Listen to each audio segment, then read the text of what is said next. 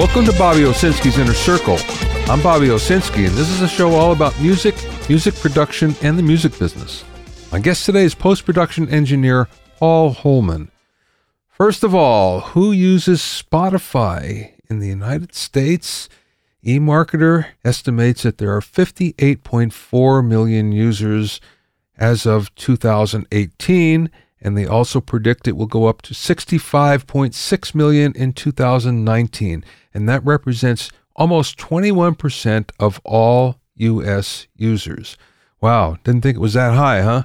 It turns out that Spotify is mostly an application that really depends on your age. For instance, the younger you are, the more likely you are to use it. 88.4% of everyone who's between 16 and 24 uses Spotify, 82% between 25 and 34, 71.5% between 35 and 44, and now it goes down a lot, 55.9% between 45 and 54, and if you're older than that, it's about 42%. It's still pretty high, but it's nowhere near what teenagers are using. Now, if we look at what the annual household income is, the more money you make, the more likely you are to subscribe to Spotify. So if you're in the top 25% of household incomes, then about 72% of you are subscribing to Spotify. If you're in the mid 50%, that means that about 70% of you are subscribed to Spotify.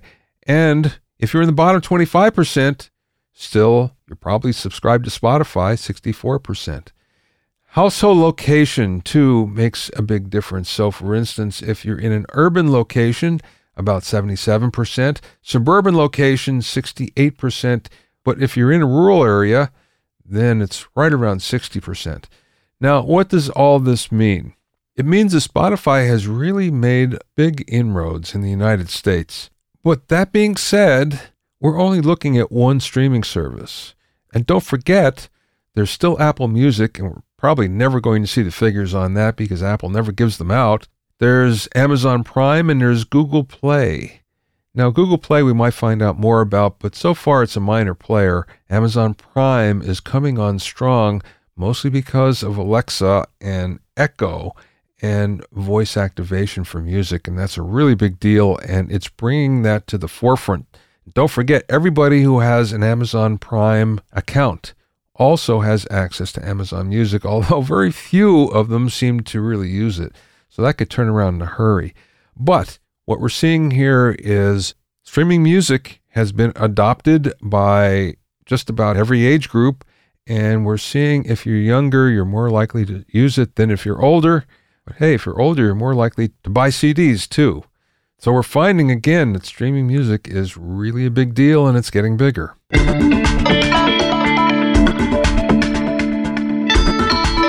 If you have any questions or comments, you can send them to questions@BobbyOInnerCircle.com. Don't forget about my online courses on mixing, production, branding, and music business success at BobbyOwsinskiCourses.com. Also, get an expert analysis and objective opinion of your songs and mixes as a member of my Hitmakers Club. Go to hitmakersclub.com to learn more.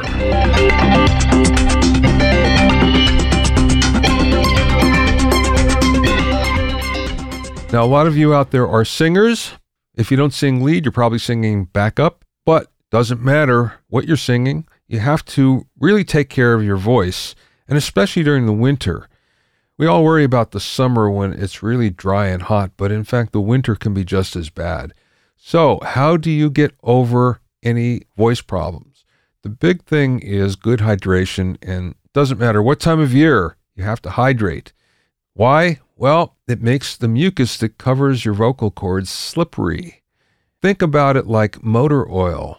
All of those parts inside your car's engine need to work really well and slip and slide through there, and it's the same with your vocal cords. So how do you hydrate? Well, you drink consistently during the day. You can't just wait before the gig and drink a lot because it doesn't work that way. The body actually supplies all of the necessary hydration, but it doesn't happen when you're actually drinking. It happens later. So you can't just make up for a day without drinking by taking a liter and downing it right there before the gig. We all know that alcohol is bad for you, but why? Well, it dries out that mucus. Mucus is really important because, again, It makes those vocal cords slippery. So alcohol dries that out. Coffee and caffeine. Once upon a time, we thought that was very, very bad for your voice. Now we're finding out it's not as bad as anyone thought. Yeah, you should probably still stay away, but if you decide to drink a few cups of coffee or tea, it's not going to hurt you that much. Another way to hydrate is to eat foods that contain a lot of water. Cucumbers, melon, grapes, watermelon, anything like that, one more is really helpful. And finally, dairy products. Now again, we've heard don't drink milk, don't drink any kind of dairy products because it produces phlegm. And we found out that it really doesn't produce phlegm. What it does is just thickens the mucus. And of course, what we want is thin and slippery mucus, not really thick mucus around those vocal cords. With dairy products, it's all built around fat content. The more fat that's in your dairy products, the more likely that you're going to get this thickening happening. So if you're going to do any kind of milk drinking or eating cheese or anything like that, just look for something that has lower fat content. And finally, we know that sometimes there's emergencies that we really want to get a lot of hydration into our systems around our noses, around our vocal cords. And one of the ways that we can do that, especially if you're out on the road, this is a really good thing. Soak a washcloth in hot water and then hold it over your mouth and nose. And that will come to your rescue when you really have to hydrate fast and get the right kind of mucus around your vocal cords. My guest today is Paul Holman, who mixes and edits sound for film, TV, and streaming broadcast. His work currently airs on Netflix, Amazon, Sci-Fi, Discovery, and the Hallmark Channel. And he's mixed for episodic TV and documentaries that have aired on Fox, NBC, and PBS. Paul offers clients a full scope of sound services that include ADR, sound effects and effects editing, Foley, and music editorial. Paul works mainly out of his Dubroom studio, but also works in many other recording rooms and stages around Hollywood. In the interview, we talked about making the transition from music into post-production, the intricacies of recording voiceovers, mixing indie films, and much, much more. We spoke via phone from his studio in Hollywood. Well, let's start from the beginning. Tell me how you get into the business.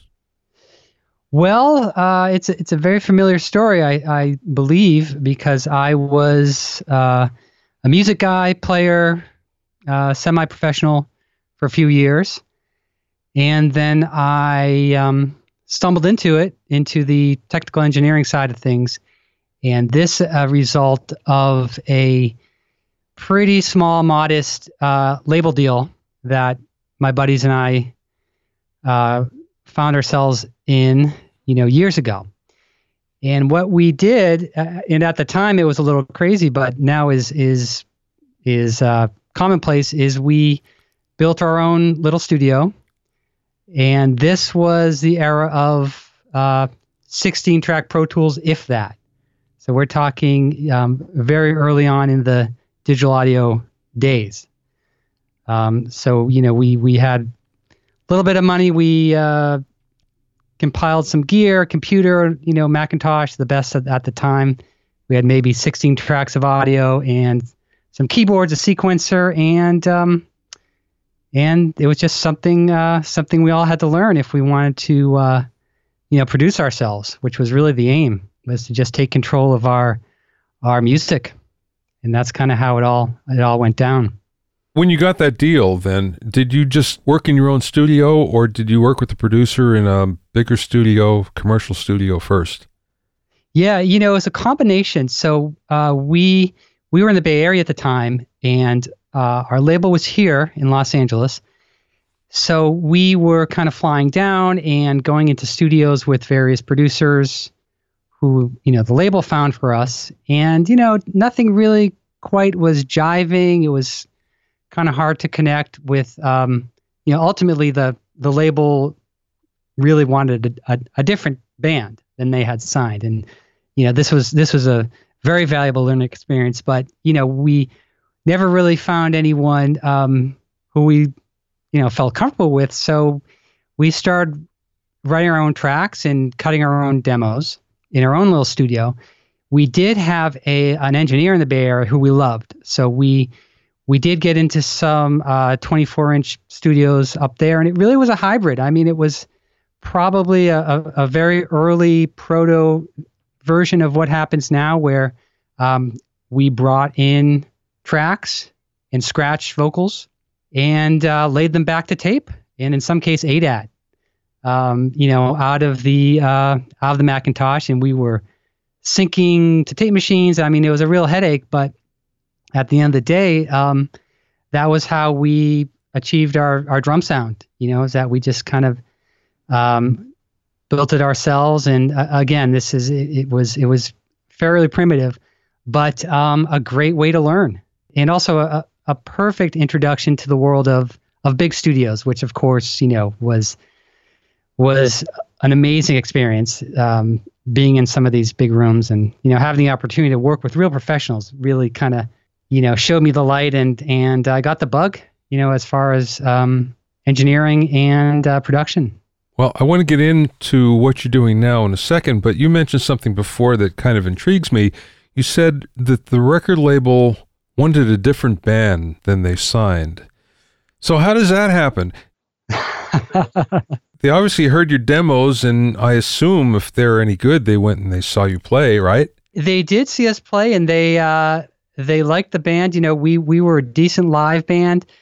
These guys were a dance label, and we were a live band, sort of soul, acid jazz, it was called at the time. I don't know if you remember that genre. It kind of came and went. So, there was a real fusion of vintage live playing with beats and with samples. And so the label really thought, they had something with us and figured they could throw some beats onto the tracks and bring in some programmers and go that route. And we fancied ourselves, a proper soul band, a live band that liked to play. So, at the end of the day, we did deliver a record for them, but they, I'll never forget this. The chief of the label said, "This is great, but what am I going to do with it? This isn't, we don't know what to do with it. We love you guys. We don't know what to do with you guys." So what they did do is they had our masters, so they pulled our vocals off and pulled off some elements and sent it to their remixers. And these guys really did have a very, very successful dance compilation remix business. So, some of these tracks, got some play. They did, someone put us out in Japan. I mean, it's very cliche, big in Japan. But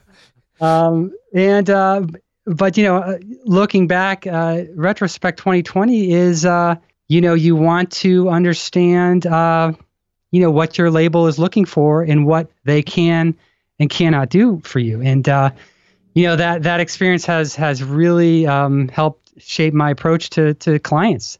That, you might think you're the smartest guy in the room, and, your songs are the best, or your music is proper or correct or authentic, this or that. But if the label is not feeling it, or they, it doesn't fit in with their business plan or their vision to build a business, then, it's going nowhere. So this was a probably a 3 or 4 year lesson in, what to do, what not to do, and how labels work.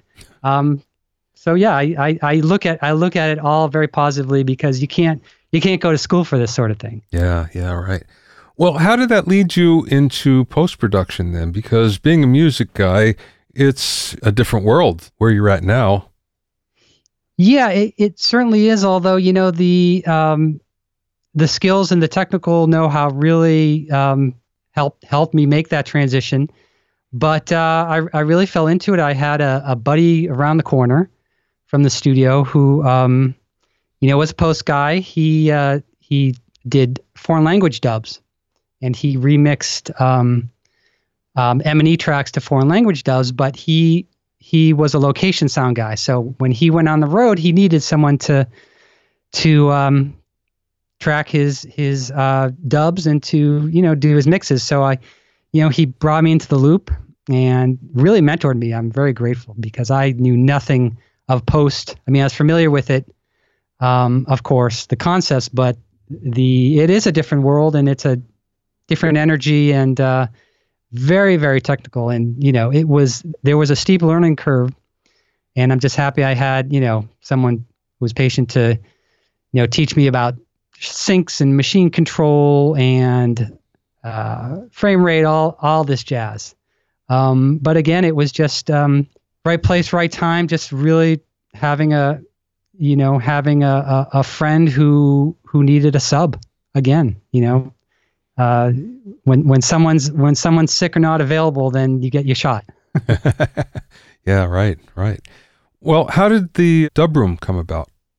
Well, it's a little room right in the middle of Hollywood. It's West Hollywood, actually.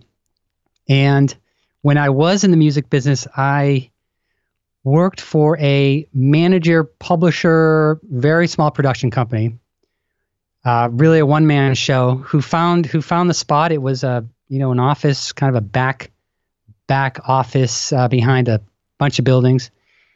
But the location is really prime. It's a small room, but a great location. And through the years, we've treated it here and there, and we've brought in gear and spiced it up. And it's still a music studio at night, but I run the VO ADR narration post component of it, and I've held on to it just as a VO room. I do my mixing elsewhere, but again, it's location as far as it goes, because talent generally don't like to travel far. Yeah, right. Los Angeles, right.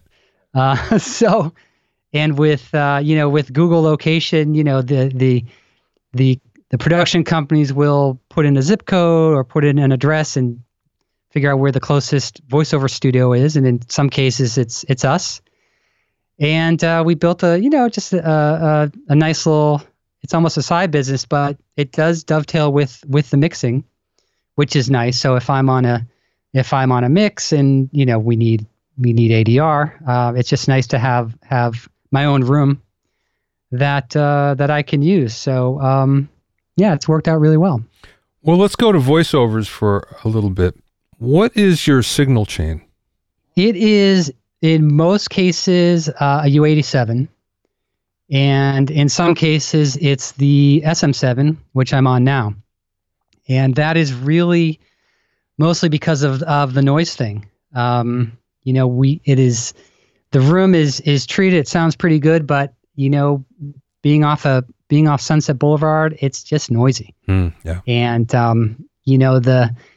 I sometimes struggle with the condenser, but for the most part, I'm always listening. But that's generally where we do the voiceover narration is the UA7, and then there's a Brent Averill a couple channels of 1081, I believe it's called. I guess it's a Neve sort of thing, mm-hmm. and an 1176, and that is probably 90% of the time. That's the chain. And I'll dabble with some other mics, and for ADR, of course, I have a Sennheiser, the Shotgun, which is the industry standard for that. But that's pretty much how it is. I keep the compression fairly light, and the 1176 is generally pretty transparent, does the job, just for the shoutier portions. What does that mean when you say you keep it light? Well, as far as compression. Yeah. It's a real, narration narration voiceover is generally straightforward in that your talent is pretty consistent in their delivery. And it's a lot easier than, say, ADR, where you have an actor performing the movie. Okay. So really the greatest challenge I deal with is, a very excited actor on the shotgun mic. And that's when I have to really watch how I'm hitting the levels and hitting the compressor. So, I don't want to crush it too much. And I do have limiting as well, which I think is just a stopgap. I try not to even hit that limiter. So I'm really, almost like a location sound guy in some aspects where I'm riding the knob. If some guy's going to shout, I try to, anticipate that. And that's really that's the challenge. That's where you really have to pay attention. Voiceover narration, said it, and it's usually pretty good, as long as the talent is still and isn't moving around too much.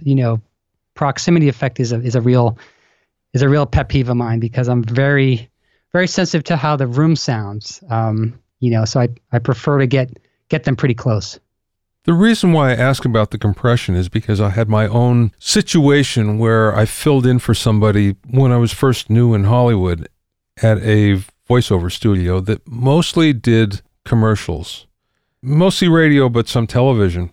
My friend went on vacation for a couple of weeks, and he told me his method of doing it. He had a DBX 160, and he said, okay, just set it so you get about 6 dB of compression and leave it there. So I thought, well, okay, that's the way they want it. That's the way I'll do it.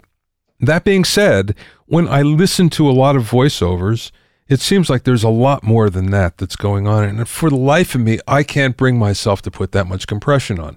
So that's why I'm curious about what you're doing.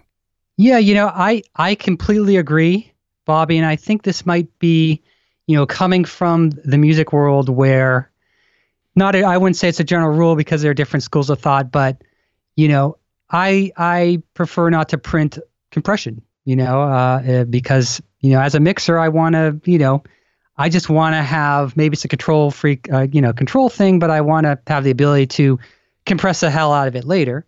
And, I think the same goes for VO narration. Radio especially has always been compressed to death, I think, almost as a stylistic thing, as an aesthetic. And then, of course, the broadcasters compressed even more to death. So, I think there is a sound to crushing, 6 dB all the time. I just, I don't really like that sound, just as a matter of taste. I would prefer to, keep it natural. And again, I think it might be from music, where I'm a dynamics guy. Yeah. And granted, a voiceover will certainly it'll be compressed for sure down the line, whether I'm doing it or whether someone else is doing it. But, I want to hear even in a narration, I like the dynamics. I like the performance. And, a good voice actor is like a session singer. I mean, there's so much similarity in how one performs a voiceover to how one sings a lead. I mean, it's the same sort of things, as the tracking engineer, you're listening in the same way, and it's really interesting. And, the idea of phrasing and dynamics and energy, all the stuff that you would try to bring out of a singer, really, really is reflected in voiceover. And again, if you have a really experienced talent, you don't worry about it, because that's what they do. That's why they're hired. That's why they make the big bucks, because it is just how they perform. And again, even the most dry delivery, voice copy, commercial narration, you name it, it does need to be performed, and it needs to capture a certain feeling, a certain energy. And if you don't, or if the talent doesn't capture that, the client, they might not love it. They might get someone else. Now, then again, they can't generally describe what they don't like about it. It's hard to put your finger on it. But when you get a real heavyweight voice person on the mic, it's just right. And you just sit back and let them do their thing. And compression is again, it's there as a stopgap. It's there just to keep things level wise in a good place, so you're not committing to a sound of a compressor. I remember very early in my career, I was doing jingles. I didn't do many of them, but I did do one jingle session, and there were 4 or 5 singers. And the leader of the session kept on saying, "It doesn't sound right. It doesn't sound right. It doesn't sound right. I'm thinking to myself, sounds fine to me. And finally he came in and he said, okay, let me just see what you're doing. And he looked at the compressor. It was a DBX 160, another one, not a 160X, but a 160. And he said, oh, that's what it is. And he cranked it up so there's 20 dB of compression. And he goes, that's the sound.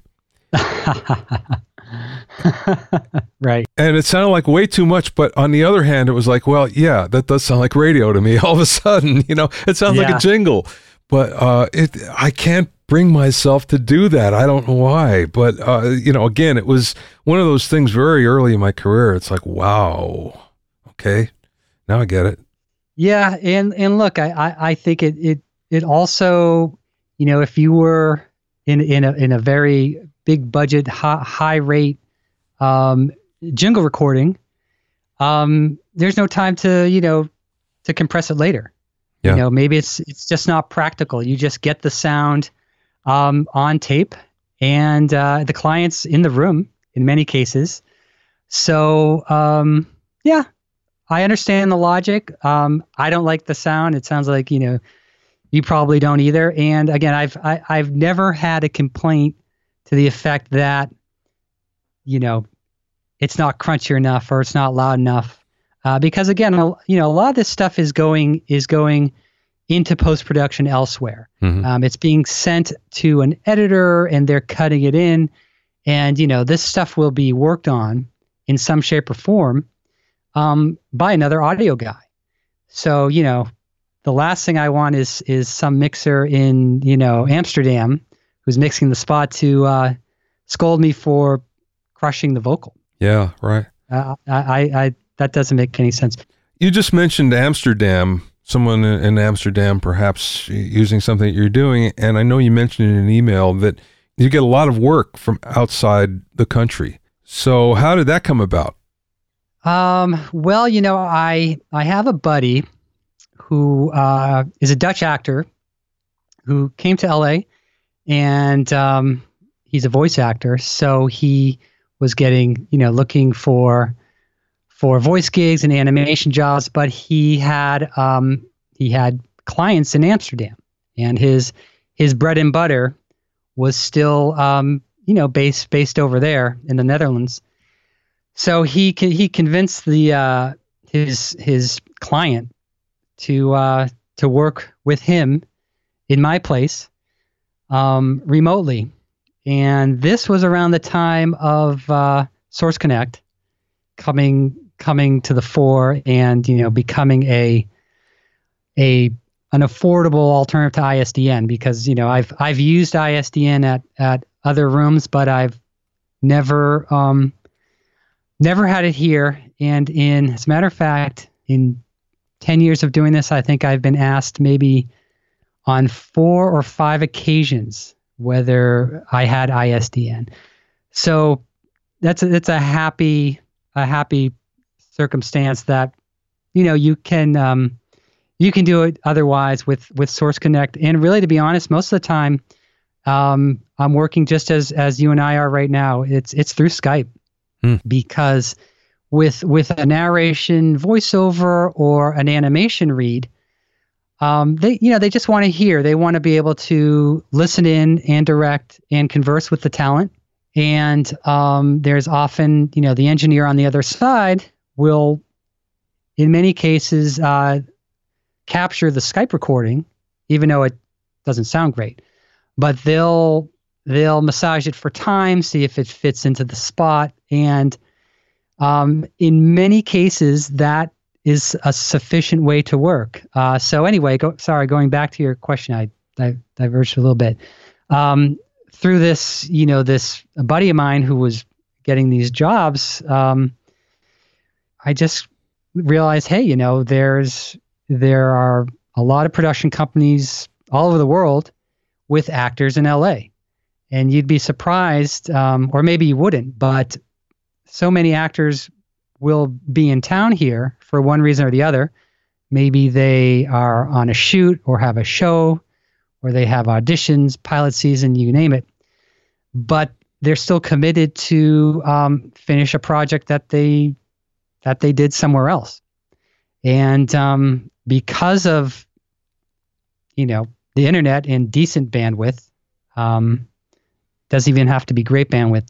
As long as you have decent bandwidth, and you can technically get people talking to each other, it's a great solution, and it's very affordable because traditionally the company would either have to buy a ISDN or they would have to physically be in the room with their talent. So even a company in New York City or Atlanta, traditionally they would fly out to LA or fly the talent back and be in the room to make sure it's right. But nowadays we have a couple of methods of doing it remotely, and I have a good stream of work that is in where I've never met my bosses. I've never met my clients. I've just talked to them over Skype and through email. So it's exciting, and it's very efficient, and as long as the recording's captured and everyone's happy, then there's no need for them to be physically in the room or watching the talent. Although they can watch the talent on video, presumably if they want. But it's been a nice run of overseas companies who reach out to me. I have a story that you'll appreciate, and this goes back to the caveman days of recording. It was in the 80s, and this, again, is in that situation where I was filling in for a friend. So one day there's a session, and it's a voiceover session with Mark Leonard. Mark was, if you ever saw Star Trek, Spock's dad. Oh, okay, right. It was for a Scope commercial, and it was bouncing the signal off the satellite to the post house in Seattle.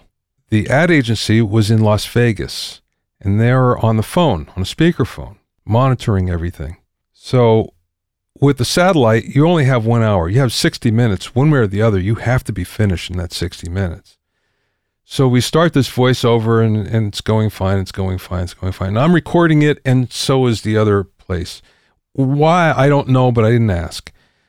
And somewhere in there, I hear over the speakerphone from the agency, "Can you take about 2 seconds out?" And they tell me where, and I say, okay. I go over to the tape, and I slice out 2 seconds. And I play it back for them, and they go, nah, put it back to where it was. And I can't find the piece of tape. It's gone. And I look all over for it. And in the meantime, I keep on hearing, what's going on? Why is it taking so long? What's going on? And the clock is ticking down towards the end of the hour. And I'm really sweating, thinking, oh my God, what am I going to do? And by dumb luck, I happened to look behind the tape machine, and it was stuck to the wall, this little piece of tape. And luckily, I pulled it out and stuck it in there. Everything was back to normal. Everybody was happy, and we got finished just barely within the hour. But it was one of those times, one of the few times in the business where I was so freaked out when it was finished, because it was like, wow, that was really close. But that was what we had to do back in those days, and now it's so much easier all the way around. Yeah, it's funny because you never forget those stories of the highest pressure situation. I mean, I'm sure if someone asks you, what was your most nail biting, teeth gritting experience in audio, that would, you'll never forget it. Yeah. Yeah. Right.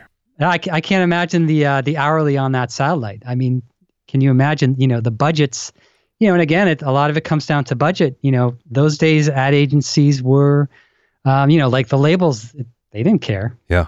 Money was no object, and, it is now. So it makes a lot more sense to, makes more sense to rent Skype and not even Source Connect in some cases. It's less money. You mix a lot of projects. You mix documentaries and indie films, and you mix for streaming media. And you say you don't use your studio for that. Do you mix in the box? Do you mix in another studio? How does that work? Yeah. So, I do have my own studio. It's a mixed room that I have a post setup, 5.1 near field setup, where I can do, they used to call it pre-dubs or pre-mixing, but I can pretty much do everything in the box. I do have a control surface, but what I will usually do with clients, when I meet them or when we're talking about the job, is I will say, look, I mix here in my studio, my 5-1 studio. It's, it's a good sounding room. It's not a theater. If you would like to mix in a theater, there's one that I can work at that I would be happy to bring you to. Or if you prefer, we can mix it here and then we can go spend a day in the theater on the stage and do a playback. And, my follow-up question to that is, where is your film going? Because nowadays, a film, quote unquote, isn't necessarily going to a theater. Not necessarily. I mean, hopefully it is. The aim of any filmmaker, I think, is to play theatrical, whether it's a film festival or Sundance or ultimately, theatrical distribution. But, these days, there are plenty of outlets, plenty of streamers, and the small screen, quote unquote, is in some cases a more likely destination for your project. So I always have that conversation and I leave it up to the filmmaker, director, or the producer, do the math and tell me what you want to do. So, it's a situation where, I can work in my room for the most part. I can get a really good sounding mix. And, I prefer that we go to the big room, towards the end to the stage and I just take my drives over there. So it's a very efficient, handy way to work, I think. And again, these are smaller films, documentaries. On bigger projects, I work freelance for bigger mix houses. So then I go to their room and I will mix in their room. So I am, really bouncing around, quintessential freelance guy. But it keeps it interesting because I love the big room. I am rarely on big consoles. I'm generally on smaller control surfaces, which is fine for me. It's how I kind of came up, and it seems to work well. I mean, the results seem to work out pretty well. You're seeing that even on the stages? Well, yeah. I mean, again, I think a bigger stage is sort of appealing to a different client in many cases. So the S6 or the bigger console is more of a industry standard on a bigger stage. But my favorite stage I like to work at still has C24s, and I'm fine with it. And I sort of have I learned on a mouse and keyboard anyway, so I kind of bounce around back and forth, and I have my workflow that seems to be okay. Do you have a different approach per project? So, in other words, if it's a documentary or an indie feature or just something for streaming, do you approach it differently or the same? Yeah, that's a good question. I mean, I think the approach is ultimately how many audio people can work on this thing, and I'll explain that. I'll elaborate a little bit. A documentary or indie film, ultimately the client will come in for a mix. We need this mixed, and in some cases, they don't really understand or appreciate or have the experience that this thing needs a lot of work prior to the mix. I mean, it really needs some sound effects. It's missing footsteps, blah blah blah. So, depending on the needs or the expectations of the project, that'll sort of dictate, the approach. In other words, at the very minimum, dialogue, especially with documentary reality, anything like that, the dialogue needs a lot of work. I mean, even more important than the mix, quote unquote, is cleaning dialogue. It's a real challenge. But on the other hand, I think that is the step in the process that brings the film very far from where it was just a week ago. And just an aside, you had a dialogue editor on, I think a year ago or a few months ago. And it was so fascinating because what these people do is amazing work, very tedious, very precise, and so important because the best mixer in the world can't can't polish a turd. So, circling back to what you asked, the very minimum a film or show needs is some good dialogue work, and then a mix, and then beyond that, we have the conversation about Foley, about sound design, about backgrounds, and on a bigger project where they understand, or it's a network show, they understand this is what this thing needs. Then there'll be a team of people on the film who work on it before I mix it. So where I think traditionally anything that was being made or any sort of post project would go through the same audio steps or the same sequence of events. Nowadays, it's not so straightforward. You really have to sit with the filmmaker and prioritize. And I'm always advocating for the more time spent on your sound, the better this film will play. I mean, ultimately, that's the conversation, and helping them to understand what that means. And documentary is a little different in that sound effects don't play a major role necessarily, but a sound effects pass or a backgrounds pass does wonders for documentary. And if nothing else, it's because you really just have mono content with some music. And if you're going to envelop the viewer or make a 5:1 mix or anything like that, you need other elements. You need to bring in ambience, sound effects, traffic, birds, what have you. So this is sort of the conversation. How are we going to approach your project? What are your expectations? What is your budget? If it's going to cable broadcast, and of course, it has to be right. But I've done some network shows that are pretty lean, and we knock out pretty quickly. So you just have to be open to different approaches. What is the one thing about post-production that music engineers don't know or don't realize? That's interesting. I think maybe it's the, not to use a pun, but there is sort of a big picture approach to post-production versus music. A song is however many minutes long. Post-production, you're dealing with maybe a short film, maybe a commercial, maybe a feature. And I would say it's more of the experience is different. And there's a cliche in post audio that is, if you notice the sound, it's wrong. In other words, if you're watching a show or a movie and you're distracted by something you hear, then that is problematic. I think maybe that's just my philosophy. So given that, it's